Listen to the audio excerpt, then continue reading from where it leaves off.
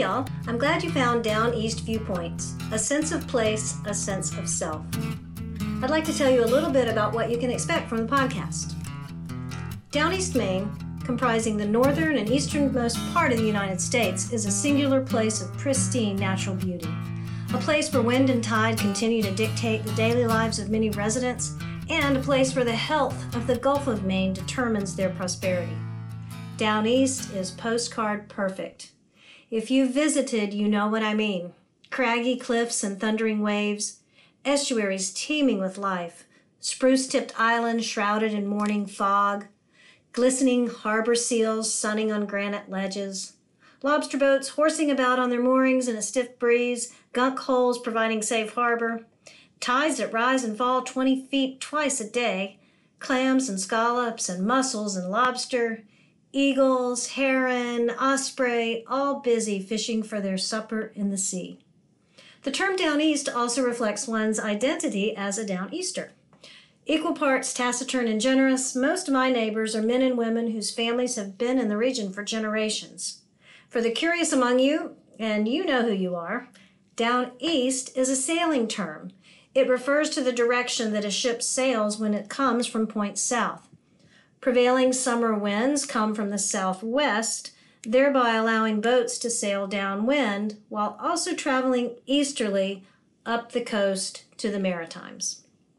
Join me, Claire Deal, a Virginia College professor and longtime Down East summer resident, as I interview Down Easters dedicated to protecting the Gulf of Maine's waters and marine life about their work, their connection to this spectacular place, and how that connection, in turn, influences their sense of self. Guests include professors of marine ecology at the University of Maine at Machias, the stewardship director and volunteers at the Maine Island Trail Association, UMM college students, the new owners of Moose Peak Lighthouse, the director of the Down East Institute on Great Wass Island, and the marine mammal stranding coordinator for Allied Whale, located nearby at the College of the Atlantic.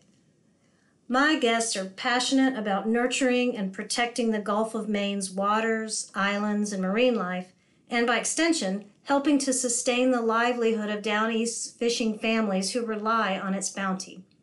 My guests speak eloquently about their relationship to the environment, explaining how their sense of self is influenced by their connection with nature, and in turn, how that identity informs the choices they make to live respectively and responsibly in the interest of our planet's well-being. Every episode offers an opportunity for you, like it has for me, to be inspired, to learn, and to consider your own connection to the natural world and the ways in which that connection informs your sense of self and the choices you're likely already making to live lightly on the earth. And there is one more thing. If you could use some good news these days, and really, who couldn't, you'll find it here. While there is much to worry about, there are indeed glimmers of hope, and the folks you'll meet in Down East Viewpoints are part of the reason for it. Thanks for listening.